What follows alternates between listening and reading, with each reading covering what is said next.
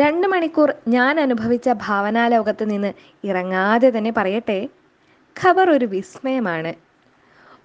ഒരുപാട് വിഷയങ്ങളെ ഖബർ നമുക്ക് മുന്നിൽ തുറന്നു വയ്ക്കുന്നുണ്ട്. അതിൽ പ്രണയമുണ്ട്, വിരഹമുണ്ട്, ഫെമിനിസമുണ്ട്, സ്ത്രീയുടെ പൊള്ളുന്ന സ്വപ്നങ്ങളുണ്ട്, വർത്തമാനകാല ഭാരതവുമുണ്ട്. പക്ഷേ ബാഹ്യമായി കാണുന്ന ഖബറിനുമുള്ളിൽ ഞാൻ കണ്ടൊരു ഖബർ ഉണ്ടായിരുന്നു. എൻ്റേത് മാത്രമായൊരു ഖബർ. മലയാള ഭാഷയിലെ മുഴുവൻ നല്ല വാക്കുകൾ കൊണ്ടും വർണ്ണിക്കാൻ കഴിയാത്ത ഭാവനയുടെ മാന്ത്രികമായൊരു ലോകമായിരുന്നു അത്. നോവൽ തീരുമ്പോൾ ഞാനും എൻ്റെ ഉള്ളിലെ മൂത്തവളും ഇളയവളും തമ്മിലുള്ള അന്തസംഘർഷവും ബാക്കിയാവുന്നു. നോവൽ തുടങ്ങുന്നത് ഒരു കോടതി മുറിയിൽ നിന്നാണ്. ജില്ലാ ജഡ്ജിയായ ഭാവന സച്ചിദാനന്ദനിലൂടെയാണ് നോവൽ മുന്നോട്ട് പോകുന്നത്.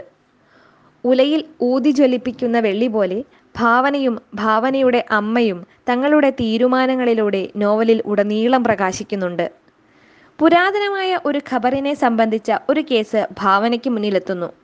തുടർന്ന് വിവാഹമോചനവും ADHD യുള്ള മകനുമൊത്ത് ജീവിക്കുന്ന ഭാവനയുടെ ജീവിതത്തിൽ ഉണ്ടാവുന്ന മാറ്റങ്ങളാണ് നോവലിൻ്റെ ആകെ തുക. പറയാൻ ഒരു കഥ ഉണ്ടാകുന്നതിലല്ല കഥ. കഥ പറയാൻ ജീവിക്കുന്ന കഥാപാത്രങ്ങളെ കണ്ടെത്തുന്നതിലാണ് എന്ന എഴുത്തുകാരിയുടെ വാക്കുകളോട് നോവലിലെ ഓരോ കഥാപാത്രവും നീതി പുലർത്തിയിട്ടുണ്ട്.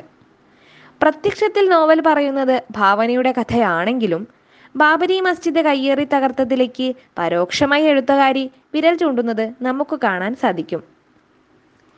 ഇന്നത്തെ സാഹചര്യത്തിൽ ഇത്തരത്തിലൊരു കഥ പറയുന്നത് ഉചിതമല്ലെന്ന് ആമുഖത്തിൽ മീര പറയുന്നുണ്ട്.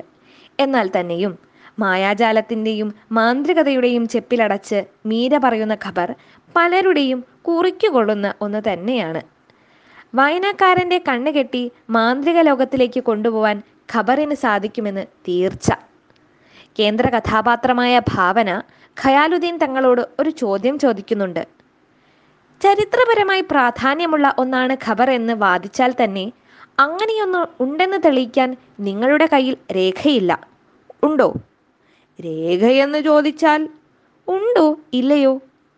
കടലാസ് രേഖയില്ല. താടിയോല രേഖ ഇല്ല. പക്ഷേ രേഖയില്ലാത്തതുകൊണ്ട് ഖബർ ഇല്ലാതാകുന്നില്ലല്ലോ.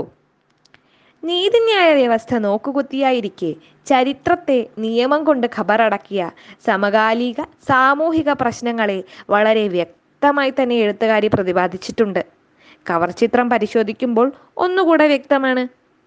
പിന്നീട് ഭാവനയുടെ ജീവിതത്തിലേക്ക് ഖയാലുദ്ദീൻ തങ്ങൾ എഡ്വേർഡ് റോസ് പുഷ്പങ്ങൾ കൊണ്ട് തീർത്ത പ്രണയത്തിൻ്റെ പൂർണ്ണതയുടെ മായാലോകം എത്ര ഭംഗിയോടെയാണ് മീര അവതരിപ്പിച്ചിരിക്കുന്നത്.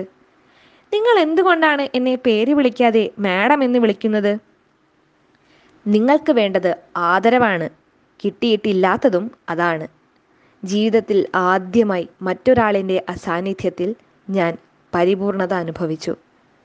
ഒരാളുടെ സേവനങ്ങൾക്ക് മറ്റൊരാൾ നൽകുന്ന പ്രതിഫലമല്ല സ്നേഹം, അത് മറ്റേയാളിൽ കണ്ടെത്തുന്ന പൂർണ്ണതയാണ്. ജീവിതത്തിൽ പൂർണ്ണത അനുഭവിക്കാനുള്ള ഭാഗ്യം നിങ്ങൾക്ക് ഓരോരുത്തർക്കും ഉണ്ടാവട്ടെ. നന്ദി.